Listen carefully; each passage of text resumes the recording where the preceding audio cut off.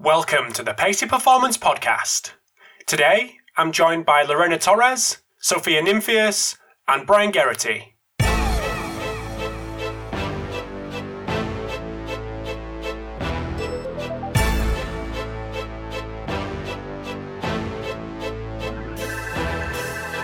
Thanks for tuning in to episode 302 of the Pacey Performance Podcast. So following on from the last two episodes, actually, we've got another round table featuring Lorena Torres, who is Director of Performance at the Philadelphia 76ers. We've got Sophia Nymphius, who's Professor Sophia Nymphius at Edith Cowan University. And we've got Brian Geraghty, who is Director of Online Sports Degrees at the University of Denver. So a really interesting mix, a really great group of guys who kindly agreed to join me for this episode of the podcast. So again, much like last week, a slightly different perspective on where we are at as an industry. So last week was the player's perspective. This week, we get this perspective of these guys talking about barriers for female strength and conditioning coaches getting into the industry and staying in the industry. So I know it's very much on topic to talk about this, but believe me, I've tried to get something going like this for a couple of months now.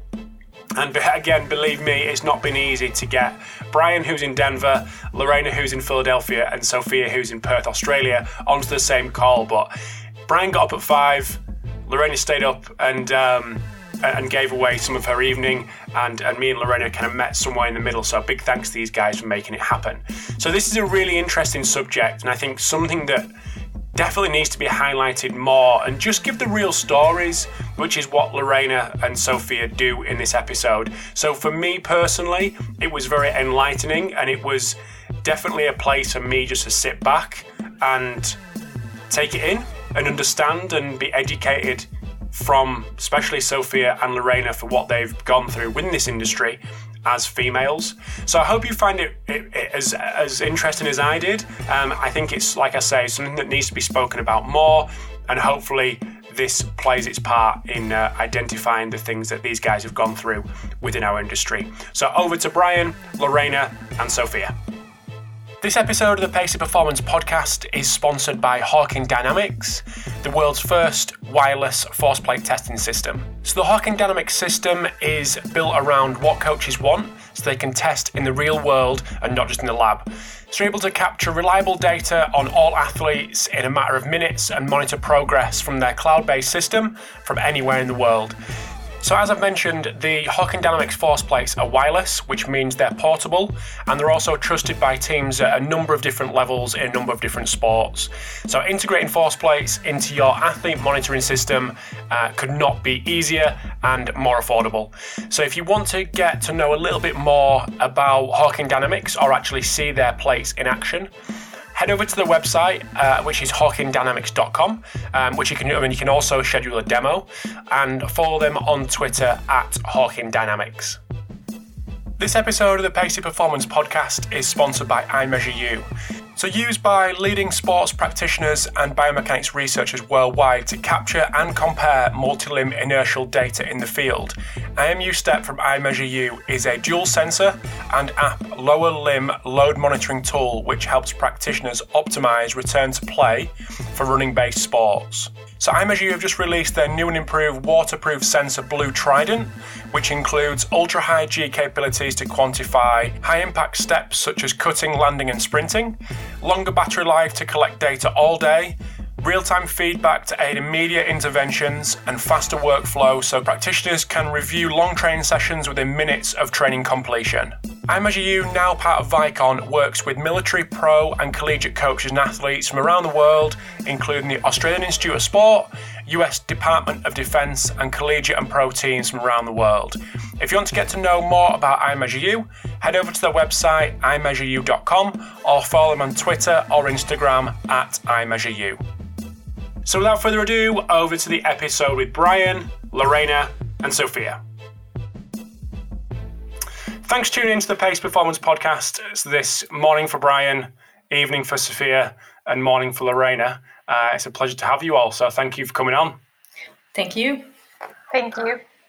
Thank you. Thanks for having us, Rob. Sorry, it's I've fluffed around a bit, Brian. I know you're three coffees deep at 5:21 in the morning. But we've got a big question. I think it's very timely, given what's going on, but definitely what's going on in our industry the last couple of days, although this is going out in a couple of weeks, so it probably won't make sense by then. But barriers to females getting into strength and conditioning and answering that big question of why that's not the case, and why it may be hard for females to get into strength and conditioning and even stay in strength and conditioning. So we've got an interesting next hour. I'm really interested in that question and getting you guys to answer it. So without any more fluff, I'm going to come to you, Brian, for a quick introduction, just what you've done, what you're currently doing, and then we'll just move around from left to right. So I'll come to Sophia after Brian. There's a certain irony about coming to the only other male in the conversation to begin to the introduction. Oh, God. No, so, Brian, you absolutely appreciate you walking into that one. Off the back of that nice observation, let's bring up the issue of timing that came up too. And unfortunately, this has always been an issue. It's not a new issue. It is a more timely issue, but it's not like, it's been a problem that we've just identified. I think as the discussion today unfolds, we'll get to kind of some of the roots of why this happened and how it happened and what we might do about it, including this podcast too, right? Like identifying and actually talking about it and speaking out about it, and then trying to get to more structural change and doing some things differently. So on those two notes, I'm Dr. Brian Garrity, director and associate professor at the University of Denver in our sport programs. I was a strength conditioning coach for about 12 years with the Cleveland Indians baseball team, University of Tennessee, high school down in Mississippi. Then I've coached youth sports. Was a high school football coach down there too, and do social science research, and NSCA fellow and author and that kind of stuff. So thanks for having me. Cool. Thanks for coming, mate, and getting up early. Sophia, next. Yeah. You're up next. No worries. Just please bring up Brian's backdrop. Over to you, Sophia. Oh, I can't. It's nice. It's well planned. It's coordinated with a shirt. I can't beat that. So thanks for showing me up, Brian. So my name is Sophia Nymphius. I am a professor at Edith Cowan University, a professor of human performance. So that's my day job. And then the afternoon and night job is I manage high performance services for Softball Western Australia. Before that, I have been at Edith Cowan for 10 years, and I was at a couple other universities before, in and out of academia. I've worked for Surfing Australia and do work for Softball Australia, which some of our Softball Australia athletes are here in WA. Prior to that, I was a strength coach in the NCAA system and an assistant softball coach, actually, too, in my former life when I lived in America. But I've been in Australia for 16 years now, so I am a dual citizen. And that always has, I guess it'll come out in this podcast maybe, but stepping away from America and having a look from the outside, looking back in, has explained a lot of my chosen behaviors over the time, and even reflecting that I've changed the way I behave because of the topic that we're going to talk about. And I don't know if that's necessarily a good thing, actually. So off to you, Lorena. Okay. Looking forward to that. Over to you, Lorena. Hi, Lorena here, Spaniard. Apologize for the accent. Don't apologize. I'm the performance director of an NBA team, the 76ers.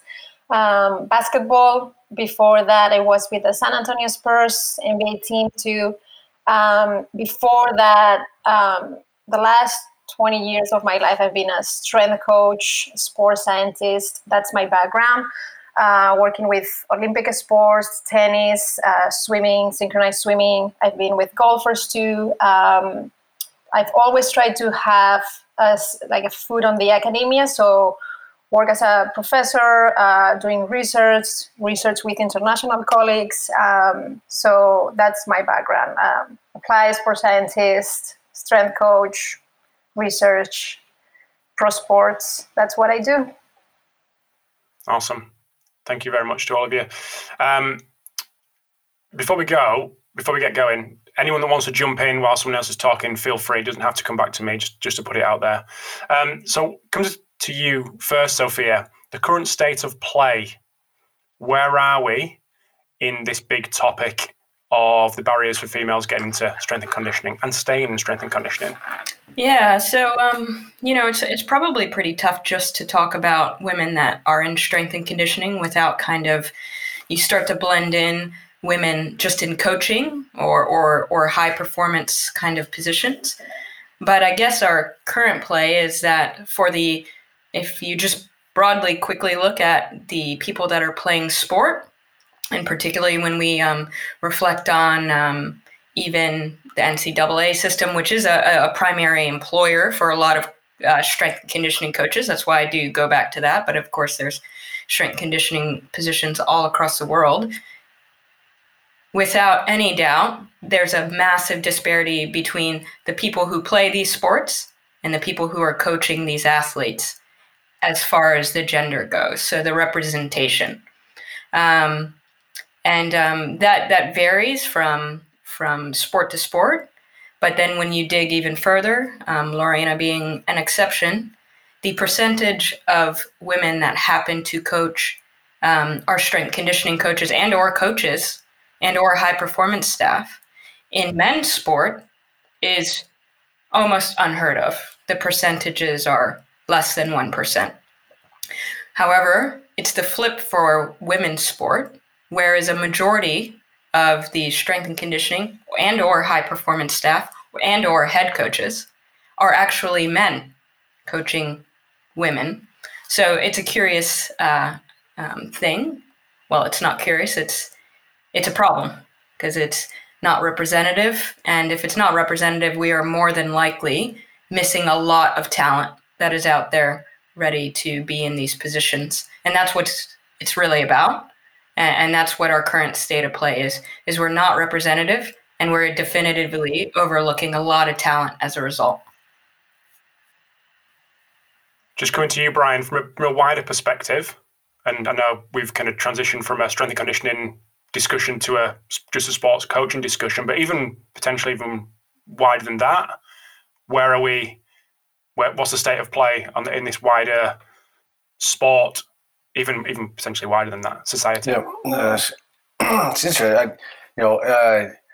So there's always the equality argument. So theoretically, or in the research, right, we say there's an equality argument or a representational argument that there's not equal representation of athletes. The gender, racial, et cetera, kind of participants, athletes, right, don't match the same number of coaches.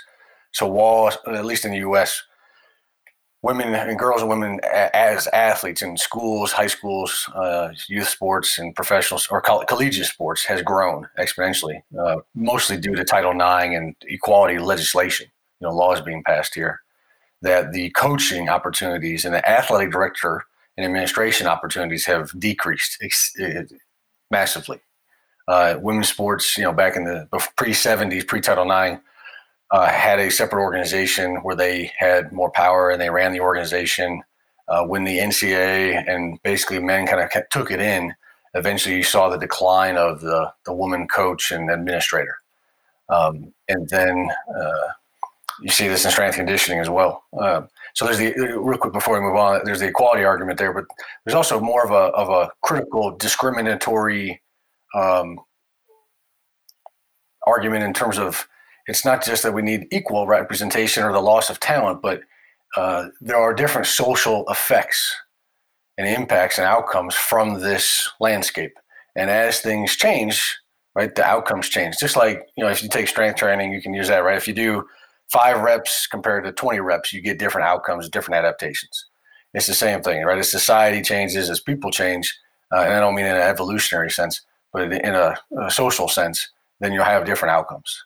So right now, overwhelmingly kind of consensus is that there are conscious and unconscious ways that women, people of color, Black coaches is another kind of representational inequality, that there are things going on deliberately and structurally that keep people in marginalized, less powerful positions.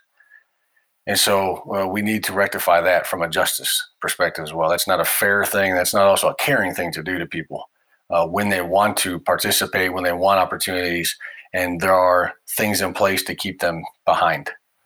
So there's things like that. Yeah. So I don't want to just educate me a little bit on that. Title IX. Sorry. Yeah. So internationally, Title IX was probably it's a piece of legislation that basically says you cannot discriminate if you receive federal, so government funding in the U.S.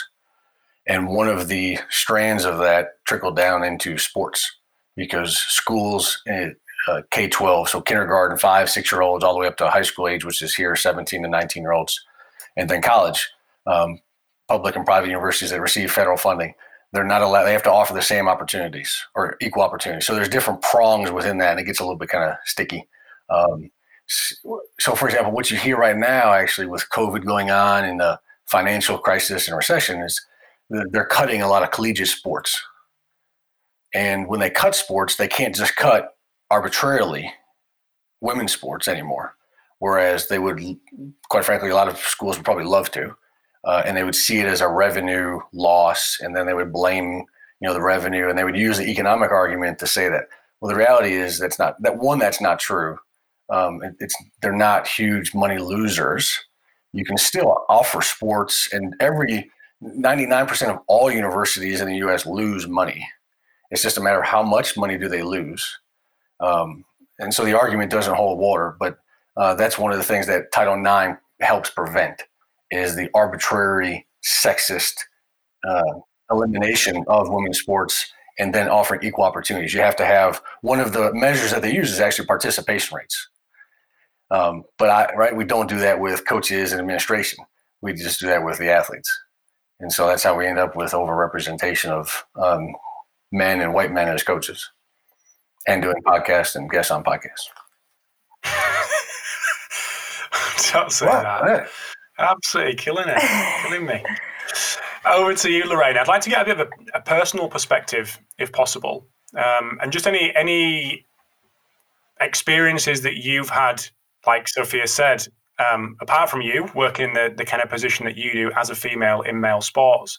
What's that journey been like? Is there any experience that you've had which feeds into what both Sophia and Brian have said? Yeah, and to your first question, we're talking about this now, but I've experienced that personally since 20 years ago. So it's not that it's new. We are aware now. Probably the women like Sophia or I, that we've been doing it for years, we are talking about it now, but it has been my whole life.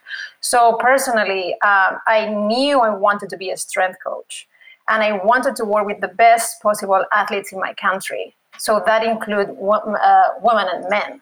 And what I experienced is a completely lack of support from the people that is hiring and the people that makes the decision when they have to put together a staff. So I was lucky because I had good mentors that put me in positions that I was able to learn and prove. My whole life has been about proving I'm good. I can be good at this.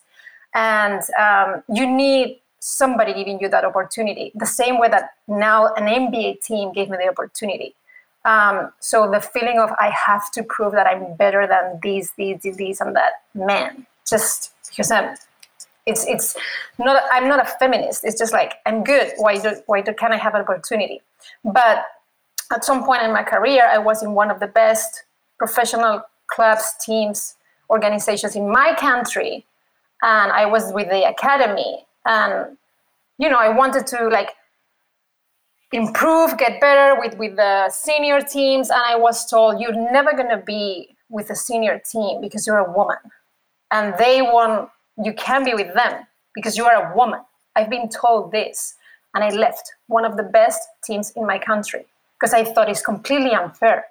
And that's the type of experiences that I had during my life, like having to fight for things that I've been told you're not gonna get to the highest level because you are a woman, and quit. And because of that, I think a lot of women just stop trying. It was never the right time to have kids. It was never the right time because if I stop, I'm gonna get out of the loop. So I have to sacrifice a lot of things to be where I am now. And hopefully that helps other women to, have the opportunity to get those jobs and still have a family and still stay in their country and things like that. I don't regret anything. I'm doing what I want. And sometimes I think I've been seeing like ambitious. I don't know why, because I can guarantee you that there are more ambitious men than I am. But just because you want to fight for things and equality, as we're talking today here. Does that mirror your experiences, Sophia? Listen, I'm just going to nod my head. It hurts me. It like you can feel. You can feel someone else, like the empathy there is just like, I can't even talk about it. It's really hard to listen almost. It's easier when it's your own story because you found a way to reckon it and to be, I guess, okay with it. Because if you weren't okay with it, finding a way to be okay with your story, you would leave. And this is part of that. And, to talk about what both Lorena and Brian have said is the funny thing is they're talking about these two different things colliding. You've got societal and organizational problems. You've got major societal and organizational problems. And then you've got personal and interactional problems from your own. Like, you have to not just be good, but you have to constantly defend yourself, and you have to constantly be on your toes. And when you walk in a room, the assumption is you're not good. And then you have to fight from the assumption of not good to get a almost backhanded compliment of, wow, you really surprised me. You know your stuff. And you know how many people say that and they think they're being genuinely supportive. It is like, I'd rather you just be an asshole and say, there was no way I would have previously listened to you. Just say that. Don't give me the backhanded compliment of, oh, you surprised me. Well, what was fucking surprising about it? I have no idea. And like, that's the personal and like, this is clearly my emotional side. But then the other side of it is I sit back and I look and I see all of the things we're doing and we want other women to be out there so that you can see it and you can be inspired. But we end there. Like, people are like, okay, look at this inspirational story. And you know what we're not doing? Taking responsibility that these organizations have created a system, including the system that society has created. That they created a system that has perpetuated these biases, but their solution is to fix the women. Well, that's a load of bullshit. And so 90% of the times we get on these talks and everyone's like, well, can we start a women's group? Listen, this is not to say we shouldn't, but could you stop trying to fix me and start trying to fix you? Start trying to fix the system we're sitting in, and I have to fight every day on top of, yes, every sacrifice that we've had, and on top of being fucking fantastic. You can't even be just adequate at your job. You have to be fantastic. Do you know how exhausting that is? Well, if you don't, let me tell you, it is exhausting. And so when I hear you speak, Lorena, like I should say a couple of things in Spanish so that we don't, so that we only offend like a couple of the people in our community. But like, I get it. And what happens is you have to reach out. You have to reach out. And there are days that I swear to you, I have messaged Brian and just ranted just because I wanted someone to listen so that I don't quit. So that's our problem. It's not, women aren't our problem. The system's our problem. So I think even the way we phrase it is a problem. Just to confirm, swearing is okay. I'm glad you've taken that on, Sophia, so that's fine. I'm just confirming that everyone else get involved. Yeah. As a professor, by the way, too, like full-time prof now, like I actually worry about swearing. It's weird, like in higher ed, because if I acted like I coach, my teaching evaluations and the committees that evaluate me actually say I'm basically too abrasive, too aggressive. And the students, too, are like, you should be more professorial. And I'm like, yeah, but I'm still a coach, and I still have been socialized in coaching and take on those roles. So it's a different kind of scenario. Well, I don't. Okay. And I'm curious to, Sophia, I've been working with male my whole life. It's not that I'm a woman working with female sports. I'm a woman working with male sports my whole life. Basketball, tennis, golf, like whatever I work with. And sometimes you could think, because I've been told this, well, you're a woman working with adult men, that can be a problem if you don't behave like men and men, they're not going to have the female attraction issue. And I've never had an issue with that. So the athletes that could be the thing that you want to protect, like having female around them. I mean, if you are a professional, I'm not saying all the women are going to be good, the same way that not all the men are going to be professional. Have you, what are your thoughts on that? Because this is another thing that always in my whole life I don't know the word in English, but frustrated me. It's like, you're wrong. Like, your first statement is wrong with me. The way I act with the players, the way I interact with male, like, I've never flattering. Like, I'm a professional above anything. So any comments on that? Yeah, I've worked early in my career. I had mostly men's teams. And now I work with a women's team primarily, but we have at our facility we have both. But early in my career was always men's teams, and this opens up a whole nother kettle of just a can of worms. And I'm sure maybe Brian would be interesting. Is that so? There's a couple of things. I haven't had that same issue to the same degree because everyone assumed I was a lesbian already. I happen to be, but there was already the assumption. So it was almost an ironic protector that when I was working with the men's team, then, maybe we don't have to worry about that so much, right? Which, just listening to you, that wasn't the assumption, and therefore they assumed all these other things instead, right? So, we'll call me lucky that I didn't have to deal with that. I just had to deal with the traditional homophobia that comes around. But in that case, like working with the men's teams for that reason before, and no one asked me, they just assumed. So that's another problem. But I didn't have people say that was the reason why it wasn't okay. But my wife has left strength and conditioning, left it, 15 years ago now, because of that experience. And, I've listened to her story, and you know what, she's a great coach. And now she's doing great things, probably better things than all of us in public health. But I've heard this story, and just because I haven't lived the story, it doesn't mean I don't know that's true. And this is the irony, is because they assumed she was not a lesbian because of the way she looked, right? So judging, just another way we judge a whole bunch of people based on their appearances. And it infuriates me, and I wouldn't even want to be in that scenario because I already know what my scenario feels like. So then that's just like this other layer when you're working with a men's team. And this was in the U.S. in American football. She was a strength coach in a collegiate NCAA Division I. And yes, don't wear those pants because they're too tight. And, the athletes might get distracted. Distracted?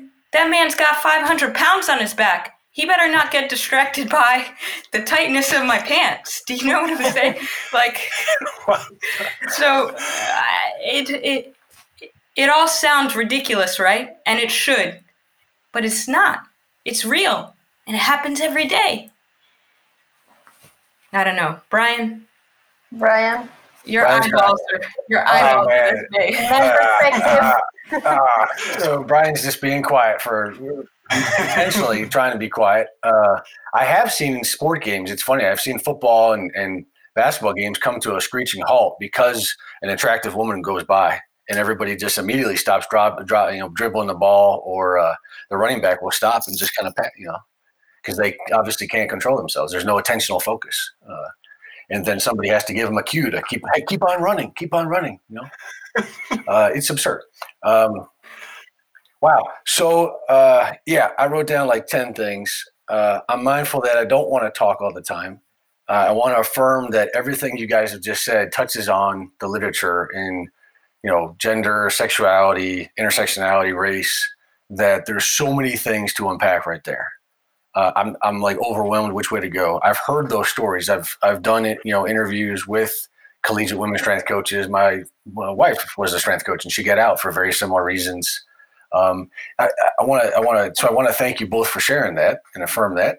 I think it reflects a few things. That one, men need to listen.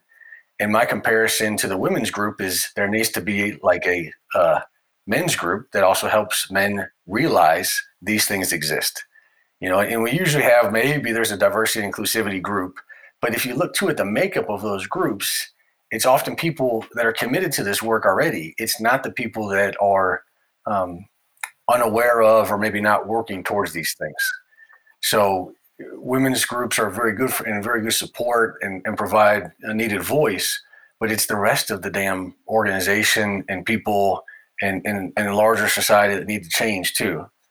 So the idea that you would do a women's group or a D&I committee and just kind of like check the box right now, I think that's what a lot of folks are worried about right now in our current time, is that we're just checking the box, So, right, Rob? I mean, and not to call you out, but all the podcasters. There's another one that I know, kind of well-known, figure, so-called in the field.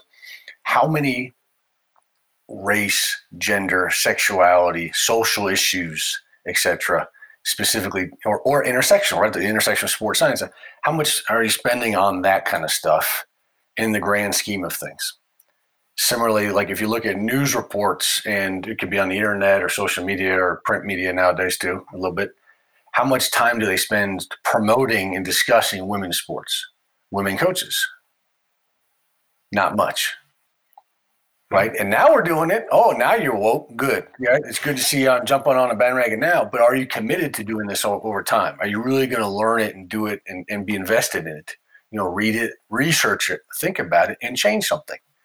The one of the last point, and there's like, we'll see how much I can get back to. Man, like this is like when I hear these narratives, and I want to jump in and help and support and use the literature that I'm drawing upon all those great scholars before me as well. And it's not like I invented it, but if you are aware of this kind of stuff, it can change who you are and help other people. But the point I want to say before moving on, you can see I start muttering like a bumbling idiot because there's so much I want to add now. Men don't have to prove themselves like Lorena and Sophia talked about. Okay. When I go into the gym, and that's one kind of key thing.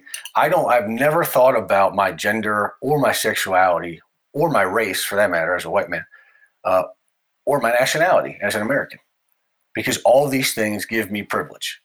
That's all. Privilege is an unearned asset. I don't worry about these things because they're assumed to be normal, good, and the ideal. So I don't worry about them. Right? I've never had to worry about them. I don't see them. Nobody ever said, Brian, your shorts are too short, unless they were like making fun of you because you look kind of nerdy. But like people don't do that. Right. And I don't worry about that thing. And once you end up having two, right, and you look at who you have on your podcast, you have two massively successful, overqualified, resilient, strong women on your podcast right now. And that's the cream of the crop for like any field. And that's who has had to endure and survive in our field. And it's unfortunate because you do lose a lot of talent and you perpetuate stereotypes and you harm people by not letting them be more free, by not letting them and helping them be more creative and live a more fulfilling life. When you have if you use the old cartoon of the anvil, right? If you have an anvil on your back, if you're just constantly weighted down, are you really living your best life? So I like to make the kind of freedom and empowerment argument too. Like we could be, helping kind of support and pull people up a little bit and remove some of these barriers or the glass ceiling. And that's kind of what, informs kind of my work too. So happy to keep going, but I do want to shut up and hear from everybody. And Brian, you do? You give some good analogies, and I think I really value, because Brian obviously researches. He does a lot of qualitative research, and I'm a quantitative researcher. I just happen to have a lot of lived experience, and then I do value reading and learning more on the side, because it's important, and just because I have a certain lived experience doesn't mean that I know everything. And so if I'm not reading outside other people's perspectives from the research, then I'm not doing what I'm asking others to do either. So, but I think, I mentioned at the start I would get into changing who I was, and I don't think it was for the better. I haven't really talked about this a lot, but I moved to Australia in 2004 to seek opportunity that I wasn't getting, that I wasn't getting it. And really, really, really young, I identified a couple things, and it's really hard to reflect as a child that you could pick this up, know it, and change yourself because it's going to hurt you. And when I was really, my mom's Puerto Rican, and when we would go out, and she would speak, people would not listen to her. They would overlook her. They would ignore her. They would make assumptions. They would follow us around in the store. My mom's mixed. So she's half African American, half Puerto Rican, but we're Puerto Rican. We are Puerto Rican. That's our ethnicity. We live it. That's the food we cook, And I knew really quickly that in where I lived, when I was living in the U.S., we had something about you. If you're Hispanic or if you want to say Latinx, it just wasn't there. Now this was at that time, this is the early 80s. It's maybe different. I don't know. I just watched a whole lot that indicates it's not different. But I changed my accent. My mom's accent, Lorena, to be honest. I know España, but she's Puerto Rican. When she speaks English, you can still hear her speaking Spanish, right? Like that. That's characteristic. And I love that. And I left that. I left that at the door. And when I went to school, I intended to have as neutral as an American can have accent, so that I could be listened to. And that's horrible. And when I moved to Australia, one of the things I noted was people didn't know I was Latin anymore.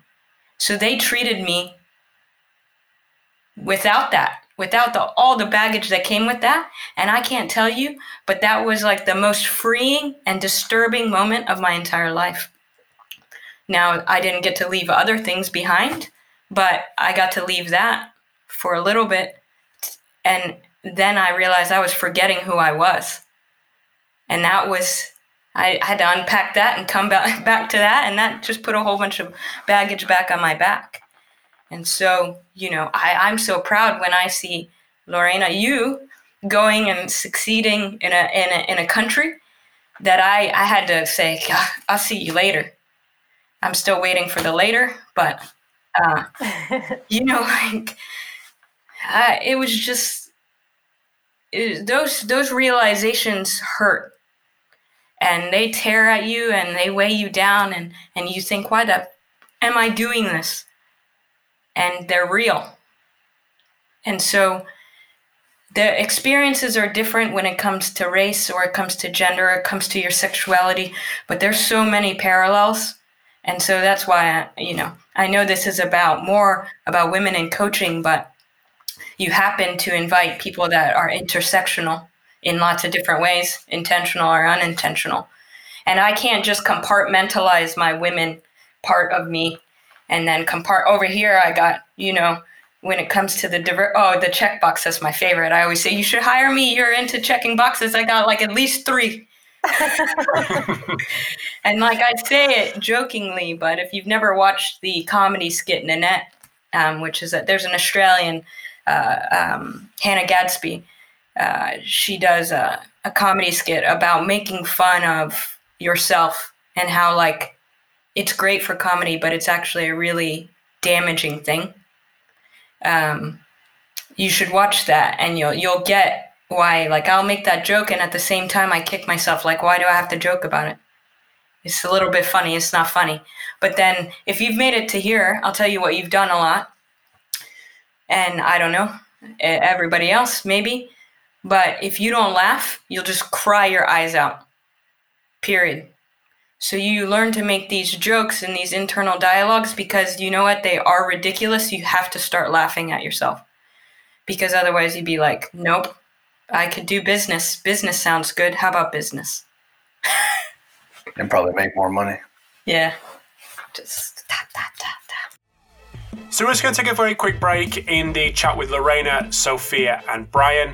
So over in part 2, we discuss more around getting females into leadership positions to potentially offset some of the issues that we are seeing and we're hearing in part 1 from Lorena and Sophia. Then we finish off with the way forward, which is obviously a difficult thing to talk about, but I think there were certain things in this episode that are obvious in terms of an education piece and just actually sitting back, speaking to females within the industry and just listening, which I think is a really good way which we finish off with these guys. So I hope you're enjoying part 2. Very, very insightful. Sorry, I hope you're enjoying part 1. Very, very insightful part 2 coming up. This episode of the Pacey Performance Podcast is sponsored by AthleteMonitoring.com, the world's most comprehensive, versatile and cost-effective athlete health and performance management platform for elite sports. So AthleteMonitoring.com is trusted by top development programs, universities, professional teams, Olympic programs, national sports organizations and research institutes worldwide. It streamlines data collection, centralizes the management of wellness, training and performance, medical and testing, and administrative data. It also simplifies the interpretation with best practice analytics and evidence-based methods to optimize performance and reduce injury risk. So with all these features on a single platform, AthleteMonitoring.com seamlessly brings key stakeholders together to build healthier athletes, more efficient organizations, and long-lasting successes. To see what AthleteMonitoring.com can do for you, visit AthleteMonitoring.com and schedule a free demo, or follow them on Twitter at AthleteMonitor. This episode is also sponsored by Omega Wave, which is the only non-invasive at-rest technology on the market that analyzes readiness to train via both brain and cardiac analysis. So using DC potential and HRV to understand your brain's energy level and autonomic nervous system balance allows you to use objective data on recovery and readiness that in turn helps you to truly individualize your training and thus optimize performance. Omega Wave also measures ECG from the V6 position, and this data can be used by the medical profession to check cardiac health on a frequent basis. The measurement only takes 4 minutes to perform and results are visualized in an intuitive way thanks to our windows of trainability concept. Omega Wave is used by hundreds of elite sport athletes, military and law enforcement agencies. They are also an official partner of the UFC Performance Institute, so to learn more about Omega Wave, visit their website omegawave.com or visit their social media channels. Lorena, just coming to you, obviously Sophia went from the US to Australia. You came from Spain to the US. How was that for you with all the, obviously encompassing everything we've talked about? Well, it's funny because it's the same feeling. You have to leave your country. You've not, like, I was valuing my country. I'm not saying that. I think the people that value me, they told me and I was happy with that. The issue was related to that is I had to have 3 jobs at the same time to be able to pay bills. So that was the issue. It doesn't, like, inequality it's not only about the lack of opportunity, it's about what they pay you because you are a woman. And that happens, I think that happens today too, or has been happening even in the States. Like for the same job that other males are doing, I can tell you, I can guarantee you, I'm getting less pay. So it was, in my case, it was a combination. Like I have to leave my country because I can't, like, again, it was never the right time to have kids because if I wanted to be in pro sports at the highest level, I had to have 3 jobs: the university, the research, the pro sports.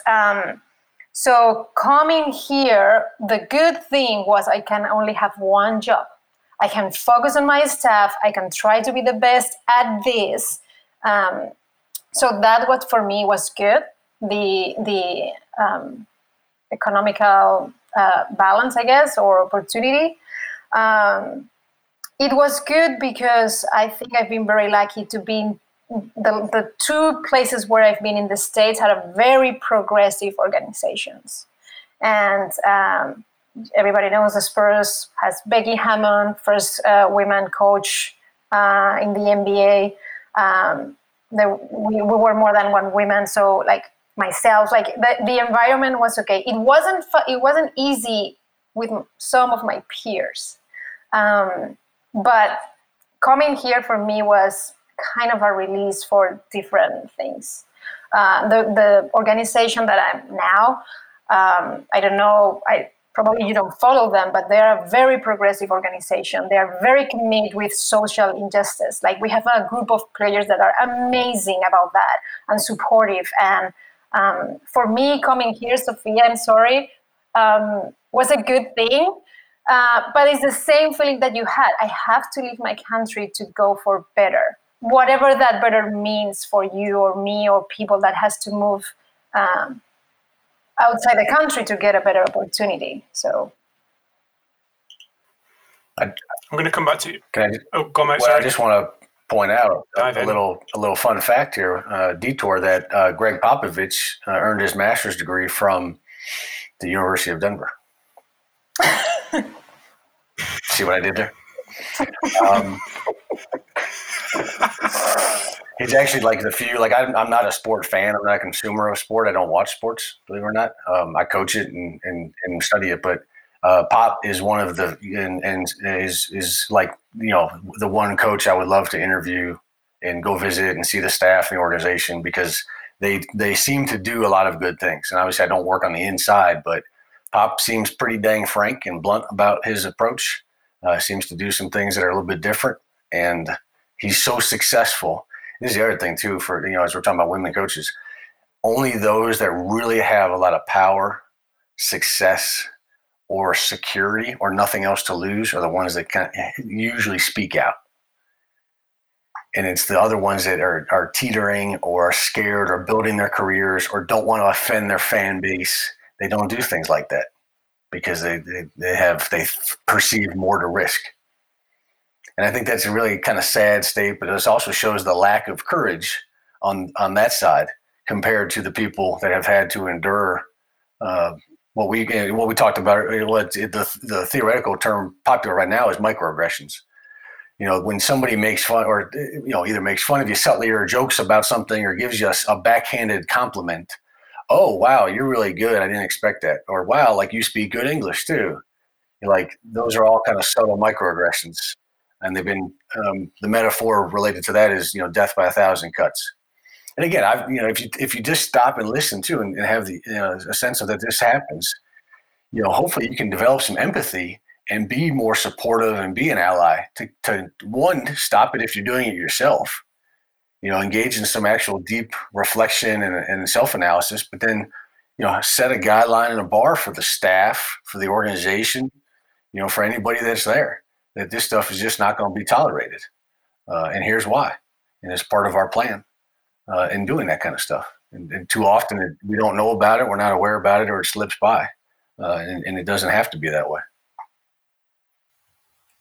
Sticking with you, Brian. Yeah. How can we ensure that there's more Lorenas in them director of performance leadership positions in sporting organizations? Yeah.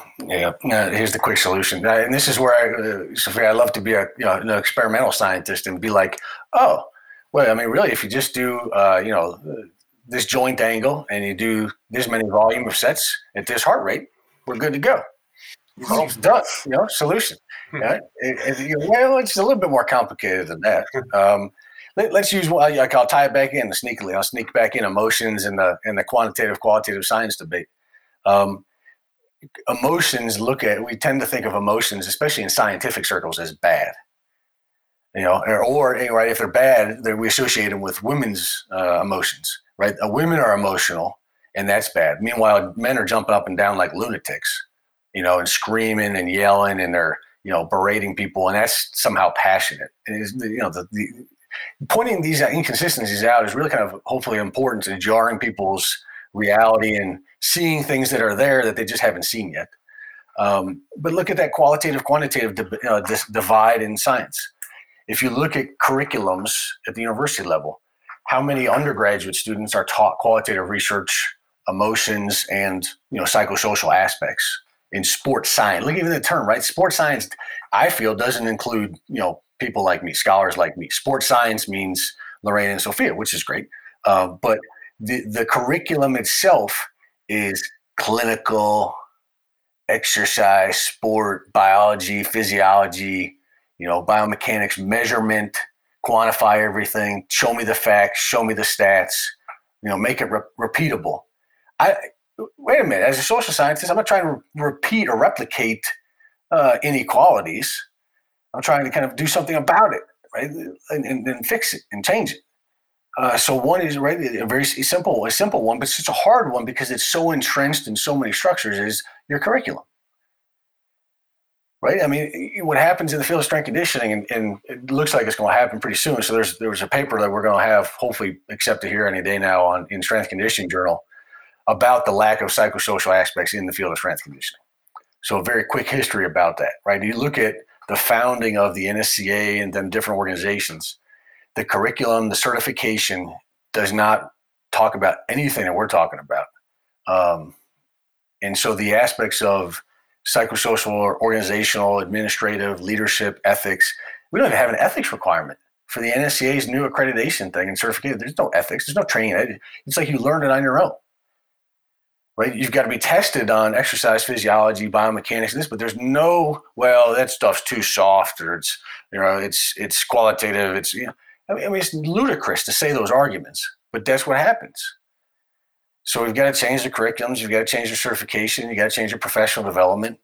The other thing too to touch on is multi-level change. So in book chapter, and then there's a professor at Texas named George Cunningham who's written about a multi-level organizational change, and it comes from organizational change behavior theory. And this is where it's hard, because even people on the anti-racism or the anti-sexism research world, it's popular right now. Okay, so if you go on Twitter, like the book How to Be Anti-Racist is popular right now. White Fragility is popular right now. Before, nobody was paying attention to them very much. There's a variety of resources already like this. Okay, it's been out for years, but those folks too debate themselves. It's really high-level debates. It'd be like the same thing in strength conditioning, that there's periodization debates. What's really the evidence for periodization, and how do you really program? Is it a macro kind of theory? Does it take into account the everyday fluctuations and how? Right? Nobody periodized for COVID and distance training, so you kind of have these really high-level theoretical scientific debates going on. We also have to, I think, to hone that back in. Let's let go of some things and get away from the paralysis by analysis to say, all right, as an individual, as a team or organization, and then as a community or society, here are some things that we can start to do. I can start to stop and think about these things. I can read some things. I can listen. I can ask questions. I don't know how right? It should tell you something too. If you're listening to this podcast, or you know somebody that maybe needs to engage in this reflection, how do you listen to the narratives that we've already heard and not stop and realize, man, people are hurting. And my role in that is to help alleviate some of that hurt, that pain and suffering. And that alone, when you hear people start to kind of, get emotional and tear up and really, their lives are harmed, and and again, it's this divide of personal and professional lives. Like, we can somehow divide that, and people try to do that for years too. And it's just not a great idea. We are not divide. We can't divide ourselves. Get away from that. We are people that have all of these things. So anyway, the point was that if you listen to these narratives and these stories and actually stop and accept it, right? Don't fight it, right? And don't feel, the first step is you feel guilty about it, or you're like, well, that's not me, or I'm not like that. And you get defensive. Just get past that initial kind of hurdle and just start going, man, what do I feel right now for these people? And how can I support? How can I get out of the way? How can I be committed to learning and changing those small things? And I often feel the same thing in my students right now too. Like, we're doing research studies on this stuff, and I try to publish, and I just can't even write enough. That's why I like to do podcasts, because it's quicker medium. I can't write enough. Like, I'm sitting on a paper about gender and coaching identities with collegiate women strength coaches in the U.S. because I just can't get through all the papers and the writing fast enough. Damn qualitative takes me forever. So I get distracted because I'm getting disjointed with all things. But again, for me too, like, stop and listen to the empathy. And when you read like feminist theory too, like Lorraine said it, and I've heard this, a lot of women too get defensive about feminism. Most men say, I'm not feminist, but there's women that too get defensive about feminism. I would say, no, I am a feminist. And in a sense of, all that means is I support women. What's wrong with that? It's like saying I'm anti-racist. How hard is it to say? I think white supremacy, or the belief that white people are somehow inherently better than other people, is wrong. That's not, that we have this debate is really kind of like, wow, like, sexism is bad. Homophobia is bad. All right, good. Let me learn that. Why didn't I get exposed to this in my childhood or my education, in powerful socialization experiences? Why did I have these beliefs? What can I do about myself? And then take it up a level to the different folks and groups and this and that. And it's hard because the world is complex. And I tell our students, you guys have to be careful, because people are out to get you intentionally or unintentionally. And as a tenured professor now, I can say things, and that's what tenure does for me. It allows me that protection. That's what it's supposed to do. But I do worry about other people. If people come in with guns blazing, there can be repercussions. And there's micropolitics, organizational politics to be aware of. So before I stop and say, well, this is what needs to be done, this is what I think needs to be done and I want to see happen, but I'm also mindful that you better be careful, because there are folks out to get you.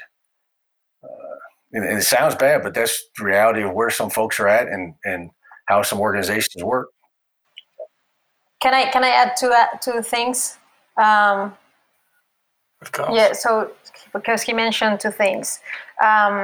When I say I'm not a feminist, is because, you have to defend women, but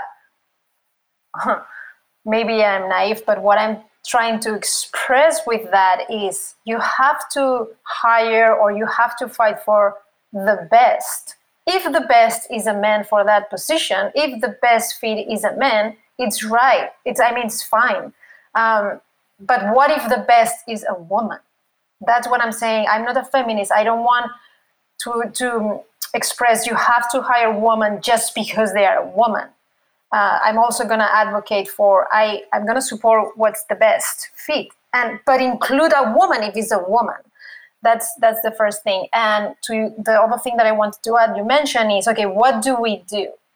So I don't know who's going to listen or watch this podcast, but at any level, you can do something. Because if you are working in an organization and there is one female strength coach, like you were saying, like, try to feel the empathy or put empathy on that and support her. And maybe you give the opportunity to a woman. It wasn't the right fit. And that woman, that it doesn't continue in the job or in that position anymore. it's fine if it's not the right fit, but we need to give more opportunities at the beginning. People needs to fail, not needs to fail, but might fail. That's what I wanted to say. Whatever the level is, maybe we don't have all the GMs and front office people listening, that people that hires people, but maybe you have a colleague, or maybe you're going to hire somebody one day. So it's about what can you do? You can do whatever at the level that you are, in the position that you are, to support people like us. And then if it doesn't work, it doesn't work, but at least you can try. Just go Brian. Just real quick, there actually is some research too on bias in the workplace and screening for applicants. And we do know that there's discrimination that happens, that people with the same resume, right? Because trying to figure out who the best is hard, right? And it's a more qualitative thing, right? It's hard to quantify, and universities will try to do this to evaluate professors, and we do it in a weight room, right? Your 500-pound squat's better than 495, you're the best. But it doesn't mean you're the best athlete in that case. It just means you're the best squatter, right? So the same thing, trying to figure out, who really is the best coach in something that's so multifaceted is a really hard thing. And we know, though, that, right, if you have a black-sounding name or a Latinx-sounding name with a very similar resume, you're going to go to the bottom, or not to the top of the pile. I'm actually interested. I would love to replicate that in sport, in sport science, and sport coaching. But we don't. And those folks that get fired, like Lorena said, they don't get rehired as quickly. And you look at the NFL as a example of that, right? That when there are many fewer black coaches and they don't get rehired, they get fired quicker, and they don't get rehired in the same positions as quickly. So it's kind of, we gave it a shot, that didn't work, so out they go. And so in that sense too, how can you, the Rooney Rule, and there's other, so that's an NFL rule about at least interviewing one person of color for a candidate, or as a candidate for a job.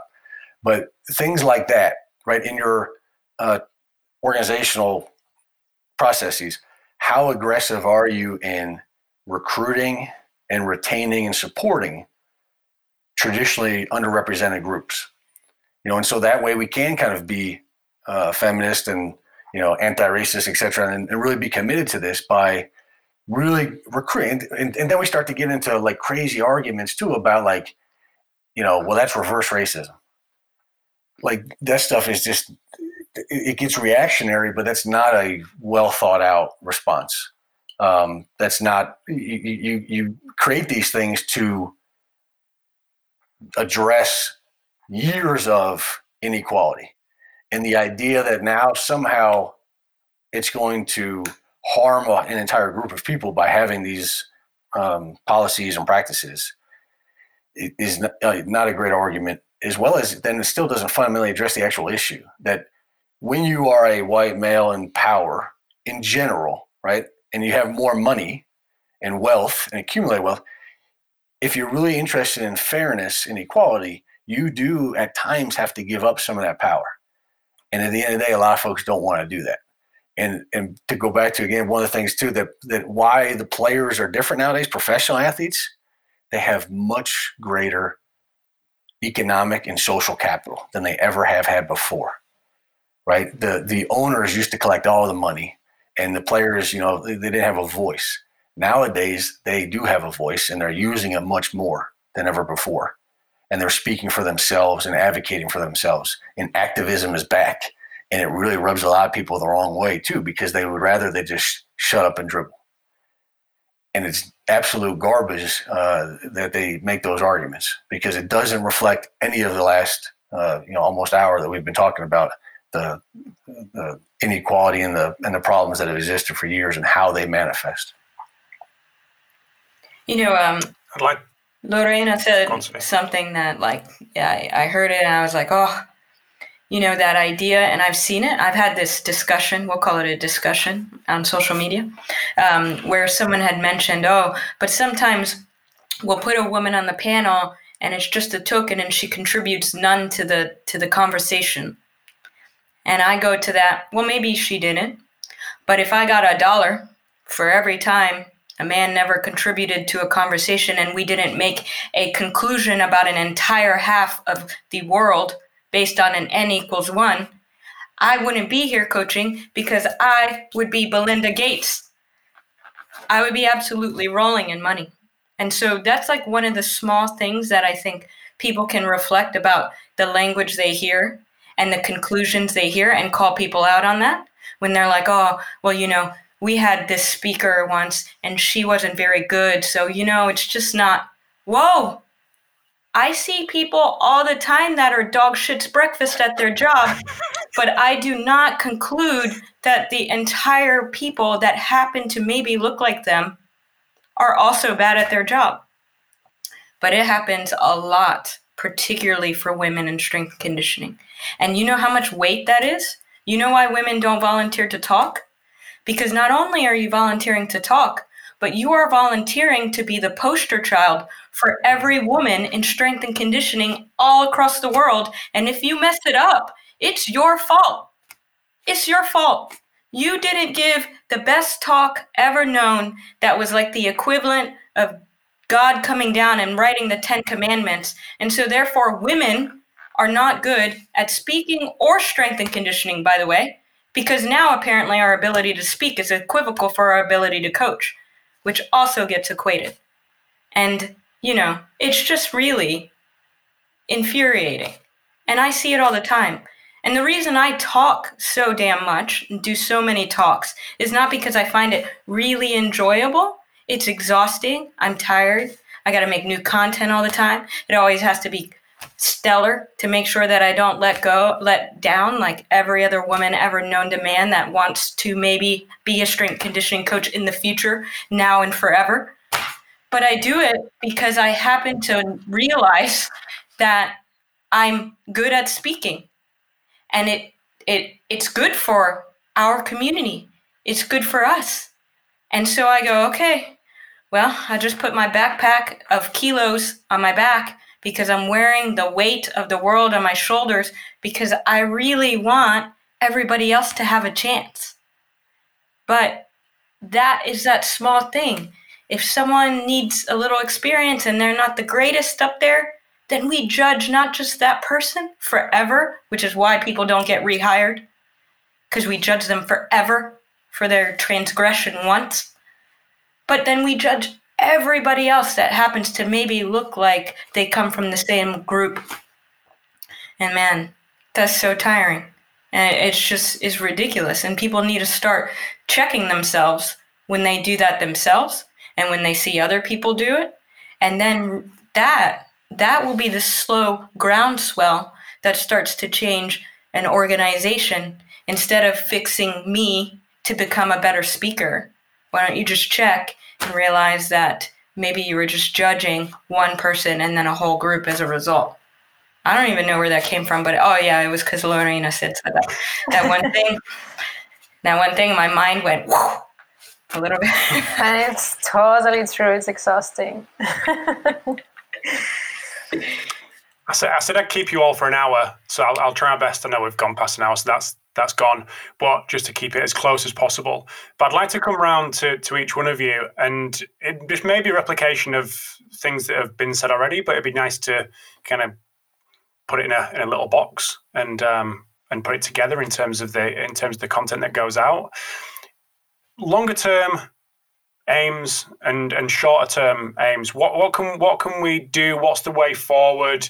I suppose that's my question. I'll come back to Sophia. What can we do in the shorter term, and what should we aim for in the longer term to sort this issue? Yeah, I knew you were going to come to me, and I thought about it. Sorry. I thought about it, and I went, I've already done my time.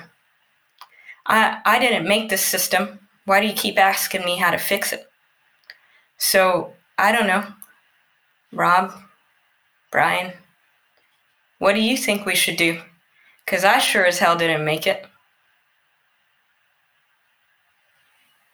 I'm serious. I'm gonna. I don't want. I know you are. You keep staring at me. I don't want to answer it anymore. That's fine. Because yeah, of course. When I came out the womb and I happened to be, they ticked my box and I was female, and then I lived, and now I'm 40, and I've done my contribution, and I've had to live in the system, so I don't want to fix the system too. Damn, I already got a day job. So, yeah, I want to know, from the people that do have I have power in my position. It feels real good. I could understand why people don't want to give up. Being a professor, I can say this. And I'm more outspoken in the 6 months since I got professor than I have been in my whole life. And I think if I were gonna say one thing, I'll give you my one answer, is we do need to get more women in positions that do hire people, because the research definitively says, in the sport research as well, that immediately when you have for example, I'm sorry, we do a lot of research in the US and the NCAA system, but when you have 0 ADs, that's athletic directors, only 30% of the coaching staff are women. And when you just have one, it goes up to like 40%. Oh no, when you just have one woman on the executive team, it goes up to 40. And then it raises again when you finally have one athletic director that's a woman. So yes, we'll go ahead and do our things and we'll speak and we'll be us, but we need the organizations to realize that they can't fix it in the current way they're doing it. And it requires women to be in positions to reflect and have power, to actually have some decision making on who's being hired. And then some of the other things I think we've already talked about, so I don't want to go on, but. Go. I would talk. I'm going to come to you. Oh, you were going with Brian? No. Don't make me have the last word. Don't make me have the last word. I just want to echo that. Like, we need people, again, support, like, that has the power to hire people and make decisions to support equality, whatever that equality means. Women, Afro-American, like, having people hiring different profiles, good professionals. So I want to echo that. And for the short term, what I would say is, if you're a woman in the strength and conditioning or sports science field and you're listening, just keep trying to do your best every day. That's the only thing that you can control.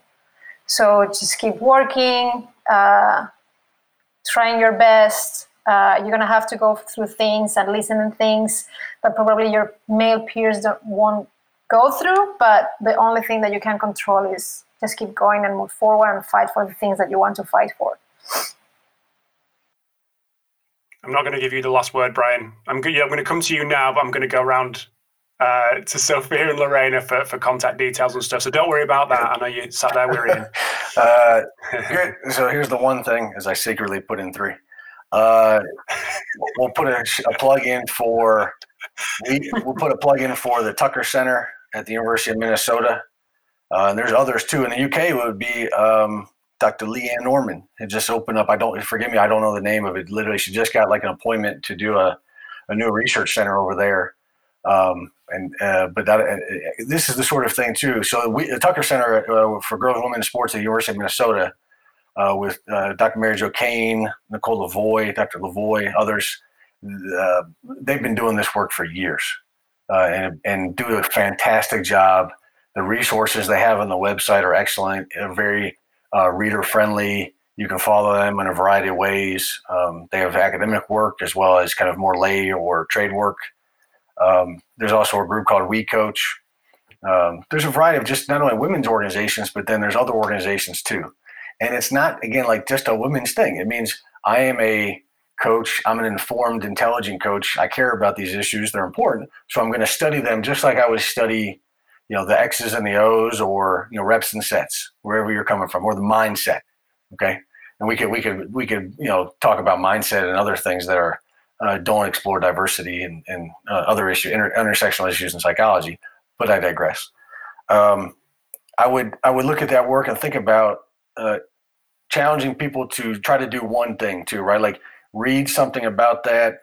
And then commit to trying to change an action in yourself, in your group, in your organization, a committee, somewhere. Ask a question. You have to be careful, but maybe you ask a question.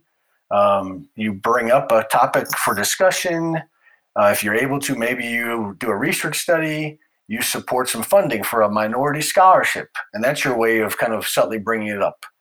So you can find ways to do this work overtly or covertly, depending on your situation. So you can start to change intrapersonally, you change yourself, change your interactions with others, change larger social structures, and then remain open and curious. This cannot be a thing for here and now. You have to remain open to difference of thought, looking at a variety, vast scope of research, and tying it into your everyday practice and seeing how this makes sense and being curious to understand more. Sometimes, right, and I've been trying to at times is, let me try to understand more before I interject and jump to action. Let me try to listen and really respond to people's needs and what they're saying, and what a broader, deeper perspective and understanding really means. Yeah. Where can people read more of your work, Brian? Get in touch, have a chat, not send unatted images of your pages in your book. Please. All promotion is good promotion. So please, just if you throw in shade, just make sure you at me. So yeah, I've got a couple books out. Hell, we've got the one book, right? The Coach Education Development of Sport book. And I'll tell you something, how do I model this? In this book, right? And this isn't a promotion. I'll make about $12 of selling an academic book, okay? I haven't gotten a royalty check yet. But we're not going to make a lot of money selling this book. It's not a plug, okay? If I want to do a fancy podcast like you, if I want to make money. But in this book, right? We did this book on instructional strategy. So there's case study, project-based learning. This is a great book to learn how to teach, coaches and anybody else. But we intentionally have a section, an entire 5-6 chapters in this book about teaching traditionally underrepresented groups. So we intentionally put in there inclusive coach development strategies, we call it. Right, about women coaching or educating women coaches and men coaches, Special Olympics, Paralympics, white privilege. And that's where I've been taking slack, right? I wrote the first chapter on white privilege in sport coaching education because we don't talk about it enough, and it exists. And again, I wrote it. I love it. I would love when people engage. I'm always like, did you read it? What did you think? Did you read it? What part of it don't you agree with and why? Right? And give me not just your opinion or your personal experience, but maybe a broader perspective too, a broader, deeper perspective. And when you start that, and I tried to be thoughtful, and if I'm not, I'll go back and make revisions. You're great. So anyway, we got that book. We asked me where the hell it reached me at. Sidecore. That book, and then we've got we just published, and I haven't even promoted it yet because it's just a time to be quiet.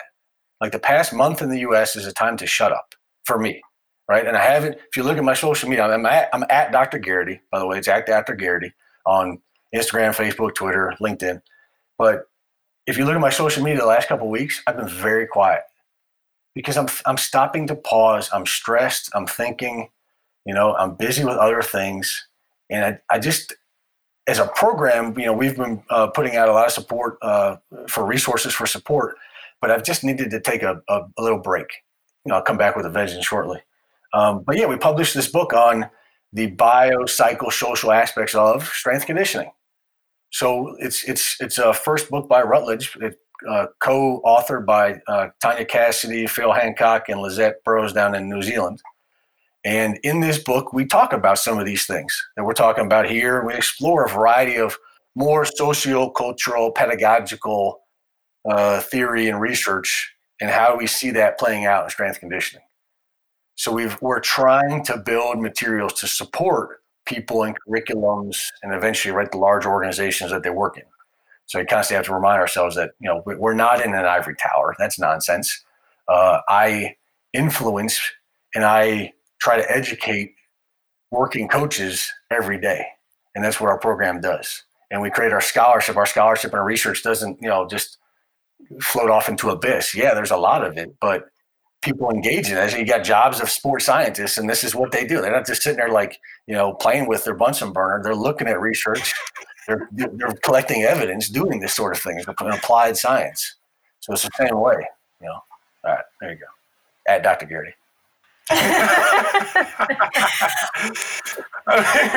Over to you, Sophia. Yep. So you can find me at DocSoph on Instagram, Facebook, and that other one, Twitter. Same thing for website if you want to reach me through that, and you can directly access me through that.